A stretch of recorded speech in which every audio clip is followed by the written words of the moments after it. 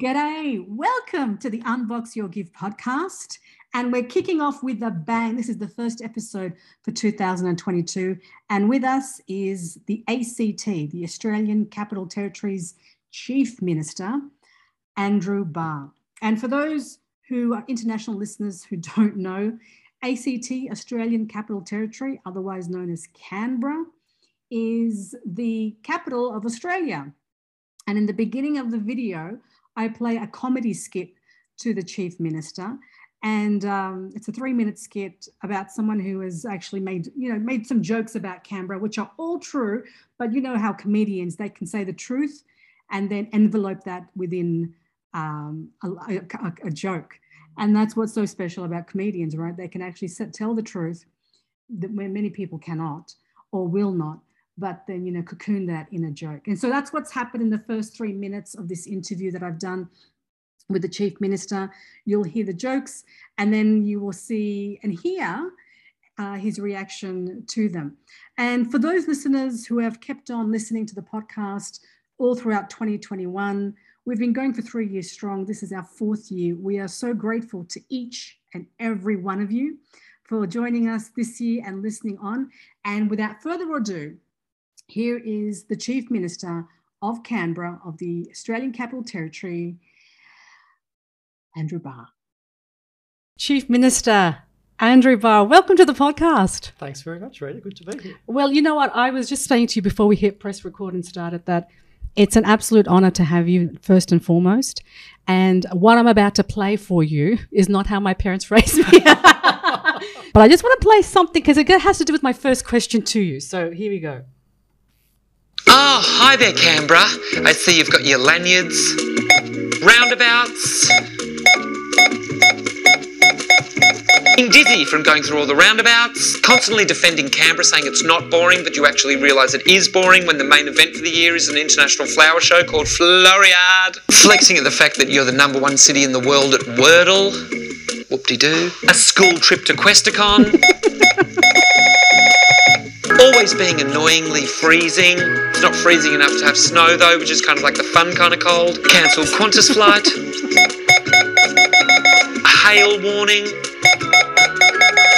A trip down to Beto to escape the people who live in your suburb, but when you get there, everyone's there from your suburb. 4 out of 5 people is a public servant, and the remaining person is a cyclist in Lycra. Bike lanes on every single road except where cyclists actually want to cycle. An electric scooter. Getting used to the fact that when you tell someone who's from overseas you're from Canberra, they say, "Where's that?" Getting annoyed when the news says Canberra made this decision and Canberra did that, but it's actually the politicians who live in Canberra. Actually, they don't actually live in Canberra. They fly in and out of Canberra. Driving past a farm or two on your way to work. A walk around the lake in the direction of your choosing. Kathmandu puffer jacket.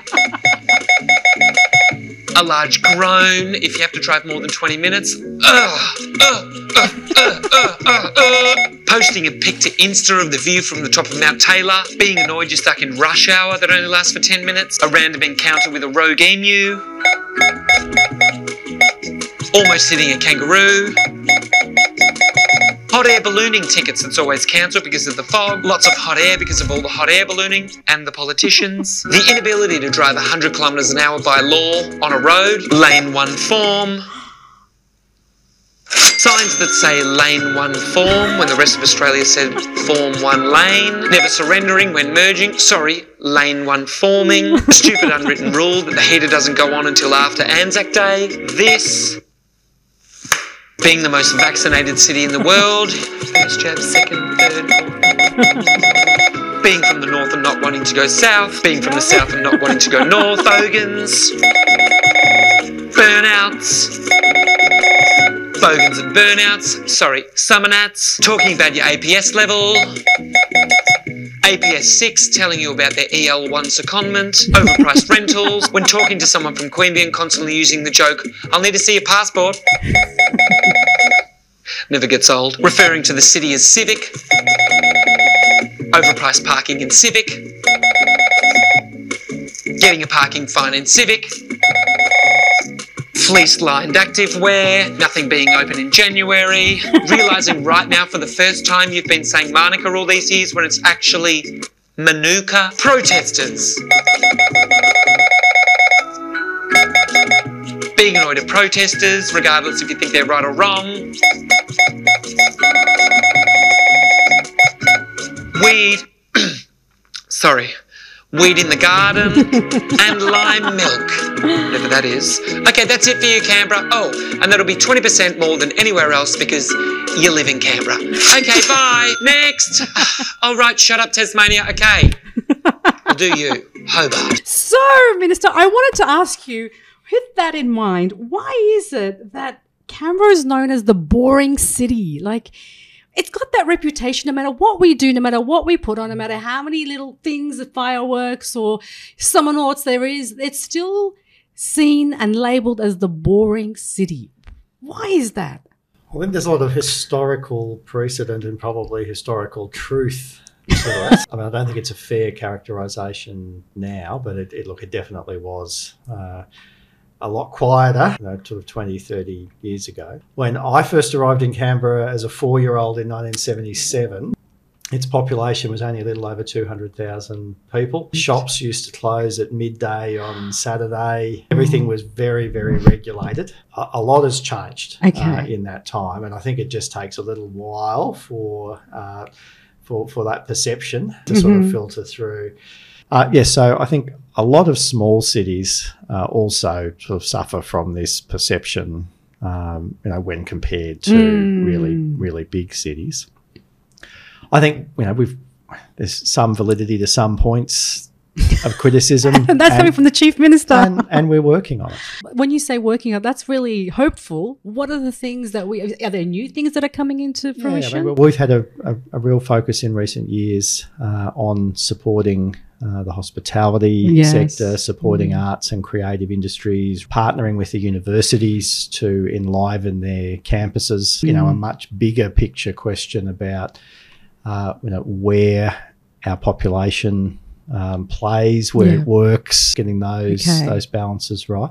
It's been said in the past that Canberra has been trying to have a party in too many rooms. That's the analogy.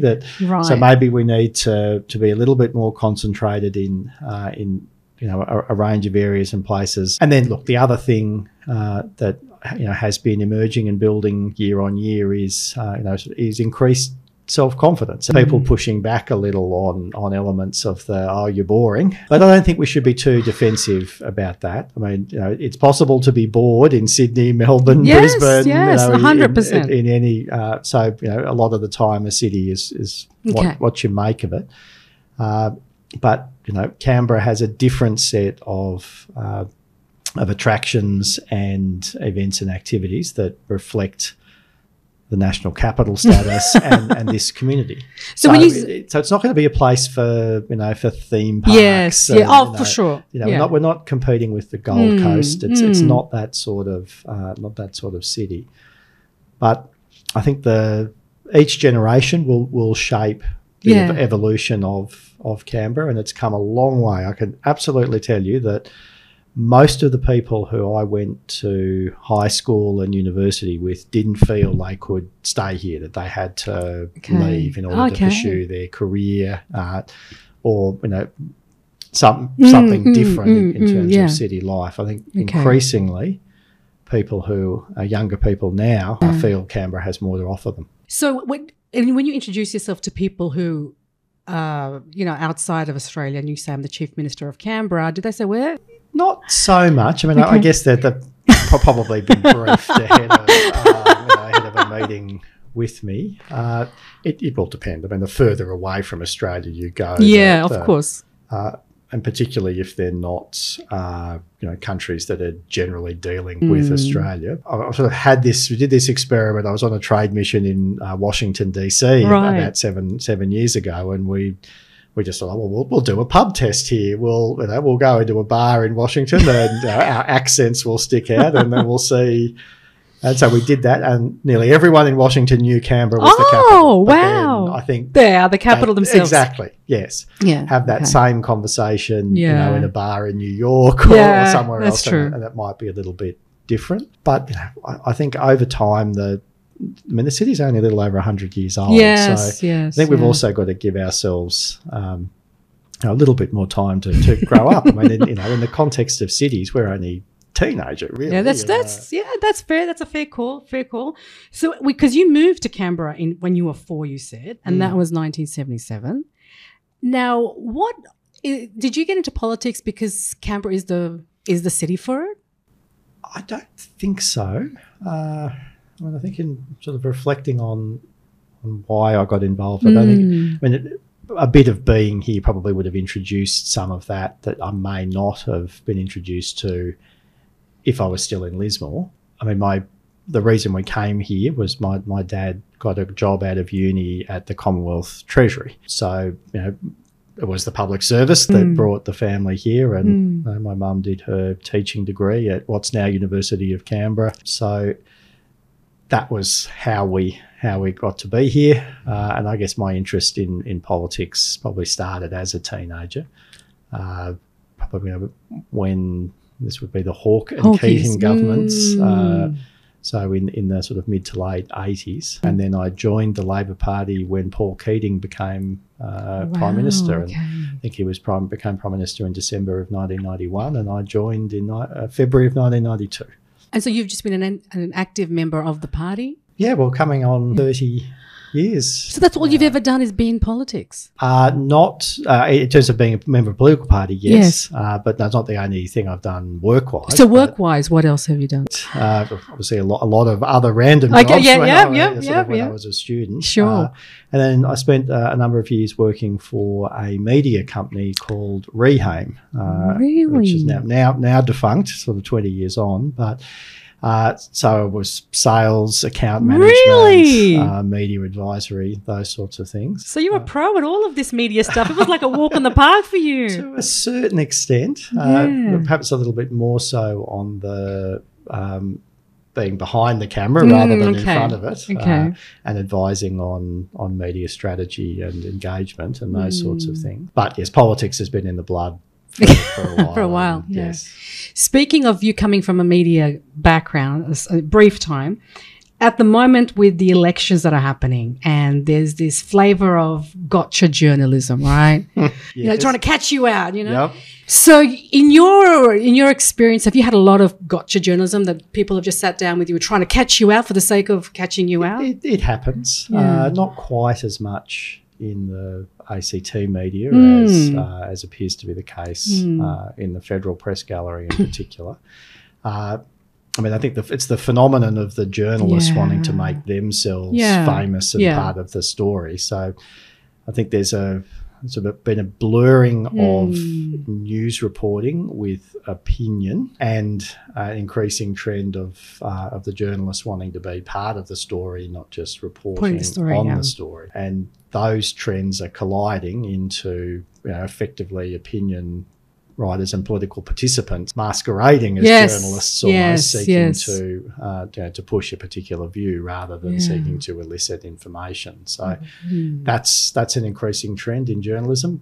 That's driven by commercial reality, in that a lot of people now choose which news outlet or which newspaper that they will read or listen to based upon their perception of that organisation, that media organisation's alignment with their political views. So you have right-wing and left-wing media, and sort of what's missing now in the Australian media is any sense that there's a single source of truth, and there aren't many media organisations that would appear to just be straight news reporting organisations.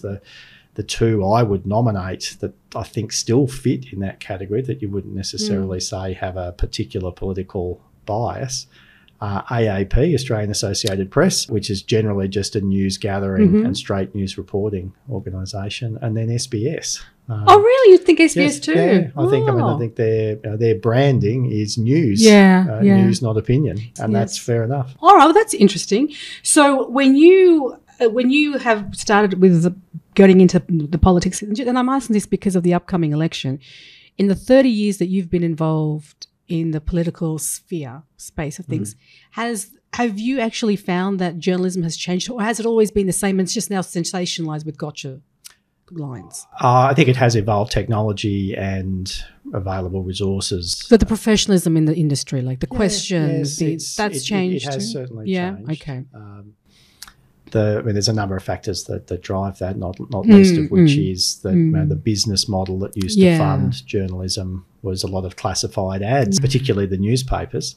That all went online, and so it just took away a lot of revenue, which meant that many media organisations then had to amalgamate with TV media companies or radio. And look, an example was the Nine Network sponsored debate that was on last night that had someone from Nine Television, someone from Nine newspapers, and someone from Nine radio.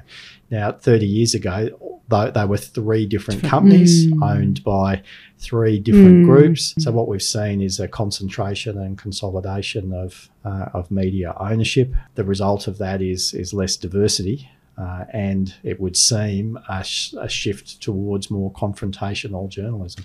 Wouldn't you think that the government would then have a role to step in to put something in place? Well, they have, and there were rules that were put in place to maintain that media diversity, but over the years they've been watered down to the point that we have now a very concentrated media. And that's with subsequent governments just watering it down and just letting it loose. Doing deals effectively to allow TV stations to take over newspapers, take over radio stations. And so the result is now that we have only a handful of voices within the mainstream media.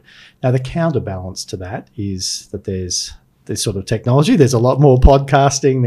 There's a lot of independent journalism that occurs online, but it doesn't get the same audience, or so far is not getting the same sort of audience as a broadcast television program, or a mainstream newspaper. I think that's changing as people are craving a different type of media and journalism. And then you've got the rise of social media. So the impact of Facebook and Twitter and TikTok. I love TikTok. Do you do your own social media? I do a bit. I don't always have as much time as I did before, but I'm sort of the one who posts things. Oh, do you? But some of the content is obviously prepared for me. Yeah.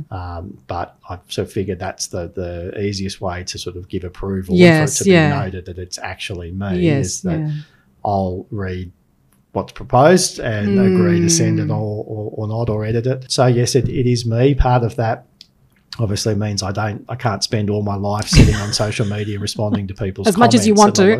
Well, probably not, actually. There's possibly more productive things that you could do and ways you could use your time. But I think it's important that there's a degree of authenticity about your social media, because it is about you. It's and whilst there will always be some content that is either generic or produced for you, there's room in all of that for your own stuff too. I find that it's a greater level of accountability. Before the days of social media, there wasn't that level of you're not always to account, but now different levels of accountability, different. Certainly the pace of everything has increased. I mean, it used to be that we would get hundreds and hundreds of letters, like written letters every week or month into the office. Now it's emails or social media, and it used to be that it would take 28 days to turn around all of that. Now people, if they don't get a response within 24 hours, start to get a bit antsy. But not every issue can have a detailed response in 24 hours. I think that's the balance you've got to manage is people's expectations of an answer versus people's expectations of a well thought out answer to often complex issues. And with the current upcoming election that's coming, Chief Minister, what's interesting is I'm seeing some of the slogans that are coming around. And one particular one that I was driving to the studio today that I saw that was planted on one of the side roads, you see farmland as you're driving, that the video was saying. The slogan was for a candidate for the Senate, and his slogan was more land, more homes. Can a senator, is that in his jurisdiction to say that he can do that? probably at the edges of yes, because there isn't Yeah, direct 'cause this is- responsibility. This Yes. is like territory-wise, his state, that he's Yes. going for federal, and I didn't Indeed. understand Yeah. what's the connection. Yes, quite a. I mean, it's an interesting one. I guess the proposition here is that the Commonwealth would own some land Oh, that it could okay. release for housing, but it still has to. That land would have to fit within the city's planning framework. It would have to be connected to electricity and Yeah. water. Someone will need to provide garbage collection. So it needs your tick of approval for it to go ahead. Yes, it does. It does need to be integrated into the ACT Yeah. system because, yes, the Australian government doesn't maintain garbage collection and doesn't run schools and doesn't build roads and all of those sorts of things. So it's a curious angle. Okay. So you could say it's a peripheral federal issue, Okay. but not really at the centre of. It's not grassroots. He doesn't have the ability to make it happen, like No. himself. No, definitely not. Make a phone call. And it would be a little bit like me running a campaign on foreign affairs or defence. Yes. Okay. Yes. So, Yeah. I'd say, well, we want more army or defence or Air Force or something like that. But I mean, yes, you can call for it, but it's not within your Yes. direct responsibility to deliver. So then, in having said that, which is thank you for clarifying that, because it was a question to me this morning. So when slogans like that appear, or of any candidate of any party, what would you suggest for us to, because I've got yourself here to give me the clarity here. How would anyone else find out if that is even a possibility, what they're saying? I mean, they're a politician, they have authority, so therefore you think Yes, they I can. think they can, yeah. But for the person who's voting, how do you decipher? Yes. Well, I mean, I guess there's ideally, if journalism was functioning effectively, then there would be commentary and analysis of that proposition. Okay. And there's been a little bit of that in the local media. A relatively small amount of research, if you had the time, would be to then jump on one of the websites of either the ACT or the Australian government, and then that would be pretty clear where the responsibilities lie or don't. You've got to do in some that reading regard. about it, yes. So you would need to be quite interested in the issue to then do that next level of investigation. But I think what you've hit on there is one of the reasons why the issue is being pushed is that I think that particular candidate is assuming that people won't bother to do that next level of investigation and ask that next question and the obvious follow-up questions, because yes, even if you are in support of building more homes in that location, the obvious follow-up questions are, well, who's building them? What about the infrastructure that it will be necessary to accommodate thousands more houses? That obviously means schools and widening roads and traffic lights on intersections and all of those sorts of things that would make that possible. So they're the follow-up questions. So maybe one of the things that we need to sort of engender in the community, which I think is there in large part, but sometimes it's worth just prompting it a little bit more, is to, well, if you like the headline, fine, but think about the follow-up question. Think about how it might be delivered and who has responsibility for it. And that's probably the next bit of being an informed citizen. The follow-through, yes. So as you're looking at the current election campaign that's going on, you're supporting many of the members of the Labor Party who are going for seats in the Senate. Do you think of what they're going through? And you've already been through your election campaign, so you know the rigmarole that's involved. Do you think about, I'd like to go a bit more and, and once my term and I'm finished up with being Chief Minister, I'd like to actually go and pursue federal ambitions? I mean, there's been the odd opportunity over the years, potentially to, when there's been a vacant seat, to nominate for that. I've chosen not to over the years because I've enjoyed what I've been doing. And I would say that one of the most rewarding things about being involved at the territory level is it's pretty quick from developing a policy, getting it funded, and then delivering it. Okay. So you sort of see the results of your political involvement in your own community pretty quickly. And that's useful. Oh, okay. Very fulfilling. Yes. Whereas if you do go into the federal federal arena, then you are implicitly moving to a different set of issues, as we've discussed, and then you're taking on a national responsibility, particularly if you are seeking to be a minister as opposed to a local member. So they're the sorts of things that you think about. I wouldn't, sort of absolutely rule out ever doing it, but I'm also conscious that there are there's only so many years that you sort of, But there is no maximum you can be chief minister, is there? No, not sort of formally, like there is in some countries where there's a term limit, but equally, I think there's probably a sort of an informal set of is there? Okay. expectations, just that give someone else a term. Well, a little bit of that, and that you shouldn't overstay your welcome. Okay. So that's obviously a question that at this stage of my career I will need to start grappling with. I'll be coming up on 8 years in December. That's amazing, yeah. So that's not the longest anyone's been in the role, but it's getting up there. But I just turned 49, so I'm not that. You're still a young gun. Indeed. So so I'm certainly not yet ready to retire. For sure. But then you've obviously got to make some consideration about and that decision-making process is every 4 years. We have an election on a fixed date every 4 years, and so about a year before that, you've got to decide: are you going to run again? And then people rightly ask, well, if you are you intending to stay, for that 4 years? So, in thinking about these things, they're the decisions you have to make. Do you have the energy to commit to another?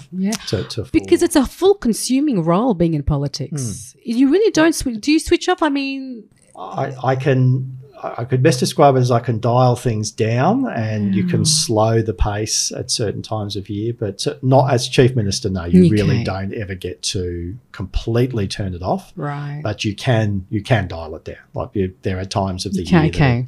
And you have to. I mean, for your own mental health. You can't be on. So if I can, my sort of favourite analogy here is to use the iPhone analogy. Is that every now and then, your battery runs down and you just need to turn it off and charge it again, and then you can come back. And so I've learnt that that's the best way for me to manage it. So over the Christmas period and generally in school holidays or the winter break in July, I'm not going at 100%, but it is a 24/7, all-consuming, 52 week of the year thing. But you can, as I say, because you're the boss. I mean, you're the main man. Like, you're the boss of the camera. Like your rules are what goes on. I mean, and buck stops with you. Yes, and I guess at different, we face some particularly difficult challenges over the last few years, and there are things now that make some times of the year there's greater risk of bushfires or severe storms over the summer. So the summer used to be quiet. It's not quite so much anymore. So it tends to be that you can actually probably get a better break in July, in the middle of winter, because we're not going to have bushfires, or God willing, you never know. If we're having bushfires in the middle of July, climate change has really kicked in. It's kicking in. So in terms of moving forward in your career, you're still looking at options. You still haven't made a decision as to where you would go on further within federal. Yeah, look, I think from this vantage point, a lot will depend on the result. On the weekend. Who are you going for? I think that's reasonably clear, and I mean that will either. Will either mean a change of government, will mean that there's an opportunity to get a range of things done in partnership with Team Red. Yes. Your eyes just lit up when you said that. Your eyes just lit up. Or it will be 3 more years of the same sort of, and which for me effectively would be 8 years, and 3 more years of the last 8, because my entire time as Chief Minister has been with a Conservative government federally. So I guess there is a lot at stake on the 21st of May. So now I want to just ask a few questions, Chief Minister, about just some of the stuff that's going on in Canberra. And I wanted to just really get clarification on your opinions, please. And the first one was, I was speaking to some teachers last week and on the weekend, and they were saying to me that there's a lot of people leaving their profession in droves. And as you would know yourself, there's overworking, paperwork, there's admin, leading to stress, leading them to not being fully present with their students. The teaching takes a back seat because everything else has to be done so they don't get in trouble. And so they can comply with what the rules and regulations are that are ever changing and ever increasing. And I wanted to know, because I know Sydney's got a greater problem with that and Melbourne, but being from a smaller population, in your opinion, Chief Minister, what would need to take place? What needs to happen so that the profession, I mean, yes, there are unions, but every teacher I've spoken to is like, yeah, the unions exist, but they really don't do anything. What can we do to just encapsulate great talent and then keep great talent so they're not being overburdened? Because once they get to 5 years, they're now thinking of leaving, and they've got the knowledge, they've got the skills, they've got how to navigate the terrain in the classroom, and they leave with that. And now you're coming. So yes, so look, there's a lot of issues in all of that. Some of the questions around sort of non-teaching administration, there are things that can be done to make that a little bit more straightforward. You'd like to not have, as you described, rules changing all the time. A little bit more stability and predictability in those areas.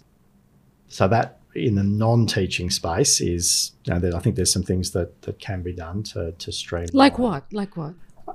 Well, yes, I mean, I think changing the expectation that the role of the teacher is also to be, pastoral care, social welfare, to be providing a range of other services and supports that are sort of beyond the strict classroom teaching role.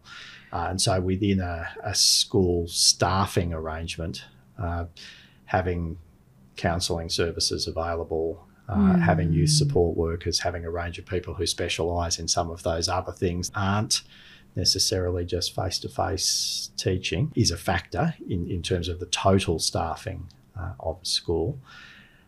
Another, and this is a very challenging issue for society overall, is that some of the behavioural issues that some students are exhibiting in a school context, I think reflects parenting. Let's call a spade a spade. I mean, there were some. I think everyone's childhood experience was there were always some naughty kids and some bullies at school. Like I don't think anyone's school life would have completely escaped any of that, and that's been the case through the history of our society. But schools are just a microcosm and a reflection of our society. Most people behave really well and are focused on getting a good education, but for a variety of reasons, some of them very legitimate and others I would argue a little bit less so. Some students become disengaged, and a lot of that you can pin back to and be pretty clear in terms of being able to predict is based on their home life, their level of engagement, their parents' level of engagement with them and their education is undoubtedly a factor. So where I'm going with this is I don't think it's realistic to expect teachers to also be parents and to have to play that role completely. as well. Completely. So there's a sort of a live question here about, well, if not every parent can provide the level of parental support that would be ideal, then, and it's unrealistic to expect teachers to be doing that, then who fills that gap? And so I think that's more challenging. Part of the answer there clearly involves youth support workers and counsellors and other non-teaching staff to assist in how schools will run. So that's one part of the equation. The other side of all of this, obviously, is how the teaching profession is structured, how quickly teachers can advance. And then I guess the final observation is that the more teachers advance under some of the current arrangements, the less likely they are to actually be in a classroom teaching, that they move into the administration and management of the school as a deputy principal or a faculty head, or as the principal, and that takes them away from classroom teaching. So one of the conversations to have, and this is not just a Canberra thing, but it's across the country, is how do you create a professional pathway for your best and brightest teachers to remain in the classroom and to not feel that they have to go into administration. So is there anything that the government can do to decrease the amount of paperwork that's involved, the admin work? I mean, that's what many teachers who I speak to complain. Like, it's just... I think that presumably comes in two streams, one of which is reporting on student performance and giving information to parents. And so I suspect that that's the idea, that there wouldn't be school reports, wouldn't be a particularly popular thing, and parents wouldn't be happy with that, and neither would students, because you've got to get sort of feedback on your academic performance. And then the other side of that is, what other administration arrangements are there that add to the burden on top of that, and that's probably your most fertile ground. So it's more of a school Department of Education thing that they need to work on, rather than a government compliance policy issue? I suspect so. I mean, there is an intersection with some areas of child protection and child safety policy, and I guess there are certain mandatory reporting requirements if a teacher observes that that a student looks like they may have been physically assaulted or sexually assaulted or something to that effect. And so that is an extra administrative burden, but I think society has decided that that's needed. That's needed, and so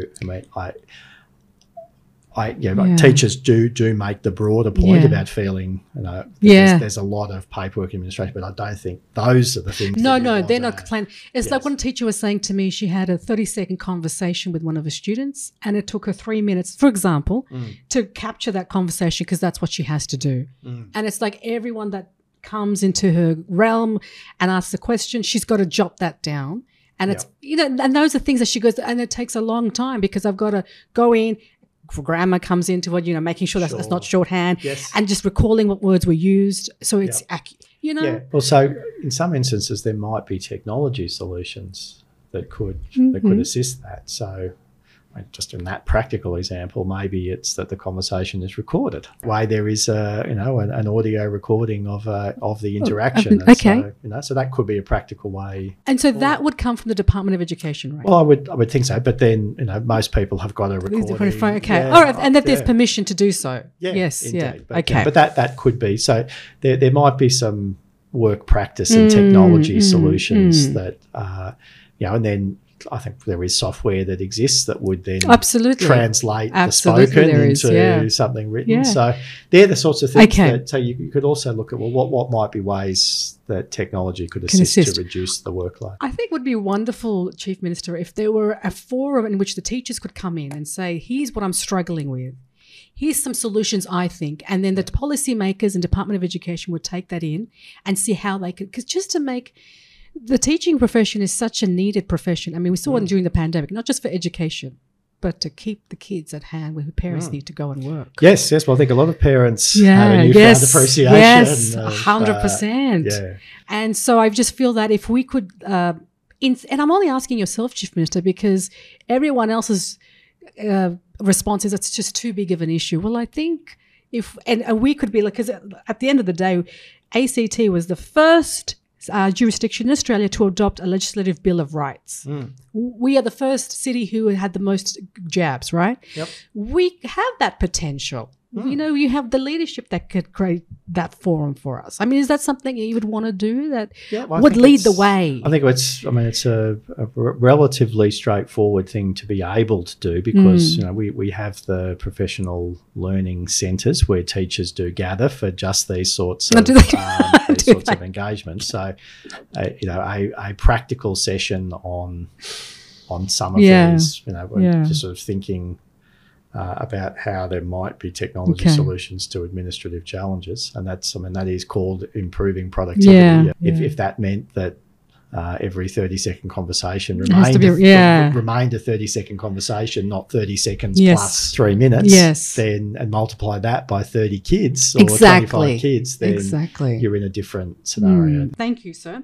My other question is the current the National Carillon, the Parliament House, in the colours of the Ukrainian flag. Yes. In support of the Ukrainian people and what's going on there, which is just gorgeous and wonderful and brilliant. You're come from a minority group of people, and so do I'm from a refugee background.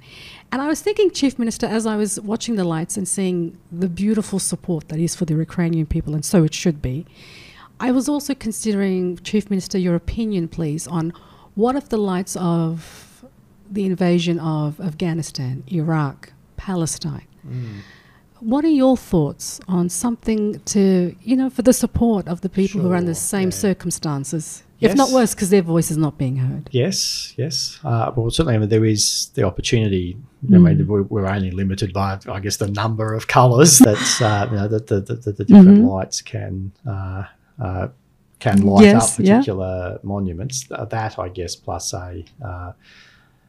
because a number of them are Australian government-owned assets, then you then obviously need the political approval of the Australian government to allow those monuments to be used as symbols of support. I mean, there will always be a range of political views of course. And Australia would generally take its lead in terms of views on conflict through the sphere of the United Nations. And so some conflicts are very clear cut, others are less so. Partly, I think it depends a bit on... is that because it can offend allies? Well, that would certainly be a consideration that the Australian government would have.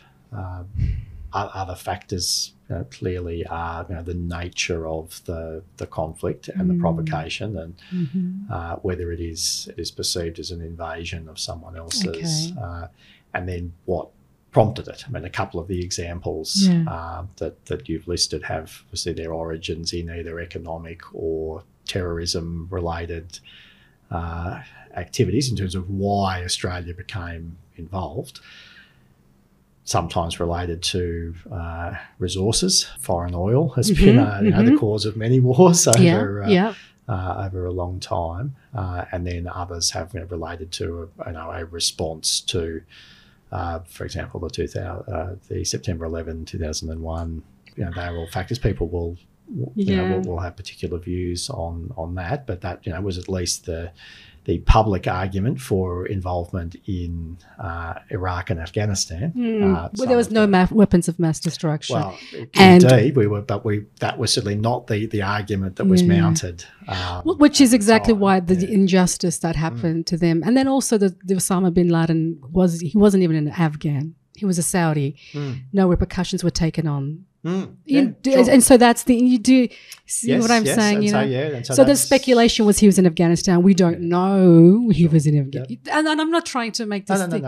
But it's just asking yourself as the Chief Minister to just, and it's a genuine question coming from a citizen who is just trying to understand the different approach that governments take and I guess the disheartenment one feels, and you would know that, the disheartenment one feels to be disregarded versus other people. You know what I mean? And it's not to say they don't deserve it. It's just why can't we all be seen through the same lens if justice is the lens we're looking through? Sure.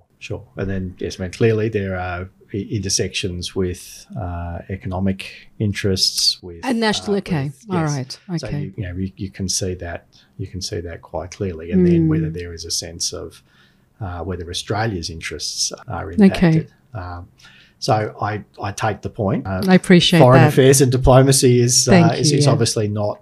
Again, I'm Yes. talking a little bit outside No, of thank you. my I appreciate areas of it. direct responsibility, but I understand people would, it's a legitimate point to raise, and they're necessarily complex issues to work through. Yeah. But it's it certainly is the case that we at least can have these discussions in Australia. Yeah. There Yes. is and that people don't find themselves in trouble for raising. Am I in trouble, Chief Minister, for asking the No, question? Indeed, definitely not. And I think it's good that you can have that sort of you. discussion. Thank you. Well, before we wrap up, Chief Minister, I have just a few rapid round questions Okay. that are going to just fire at All you. right. And first answer is the right answer. Okay. And if you can tell me in one word or one sentence Yep. your answer to these following, please. What do you enjoy about being Chief Minister? Opportunity to work with so many people across so many different areas. It's a wonderfully diverse role. What's the hardest thing about being Chief Minister? Not being able to do everything that you want to, or to be at every event or activity that you want. Are you a texter or a talker? Both. Depends on the On the circumstance. person. What's given you more opportunity? What you know or who you know? What I know. Really? Please elaborate on that. Well, I'm the first in my family to be involved in politics. I haven't sort of Okay. come from any background of it was just expected I would. And so I would argue that I've sort of worked your way up through the system without owing sort of favours. Right. And yes, I figure it must be on the basis of what I've learnt and what I do rather than relying on favours and patronage. Context. Okay. Fantastic. What do you believe, Chief Minister, that others think is crazy? Gee. Well, some people certainly find social media crazy. Okay. Some people find international affairs crazy. And others just find getting through a day crazy. Where would you go if you were invisible? Good question. It would be interesting to be behind the scenes in some rooms where decisions Any are particular taken. room? Nationally and Oh, internationally. okay. Give us the name of a room. Give us the name of a room. Oh, well, I mean, in the White House. Okay, all right. There you go. But then, even in the Prime Minister's office in Australia would be fascinating. The next question. In terms of opportunity for Canberrans, what would be the best way to navigate opportunities in Canberra? Like, would you say just work up the ranks? Would you say go to do more meetups? Would you go and say involve yourself? As a Chief Minister, you see everything. So how would you say for Canberrans to create more opportunities for themselves? Working with others, forming partnerships, seeking to collaborate to solve problems and challenges. I think I would say that people who have the most success in, if they're looking for a particular outcome, tend to have that success by working with others to solve the problem. Think about who else you can work with to help you to get to the outcome you want or where you want to be. And you'll be surprised how friendly other Canberrans will be to help you get there. If you were talking to a 10-year-old Chief Minister and you were going to explain what politics is to them, would you use the analogy politics is like a sport? You're always in competition. Would you say politics is like an instrument? It's got to be played really well. Or would you say, in Ronald Reagan's words, politics is like show business. You have a hell of a start, you ride a course, and you have a hell of a finish. Well, all three are part of it, Right. but I would add Yes. another element that it is a chance to make a difference in the community you live in. And so if you're motivated by that, and I think most people who go into politics are, maybe can disagree about what the outcome they're seeking, but they're generally motivated by wanting to make a difference. and make the place You don't get better. disheartened when people say, "Oh, politician." You know when people say like, "Oh, politicians," you can't.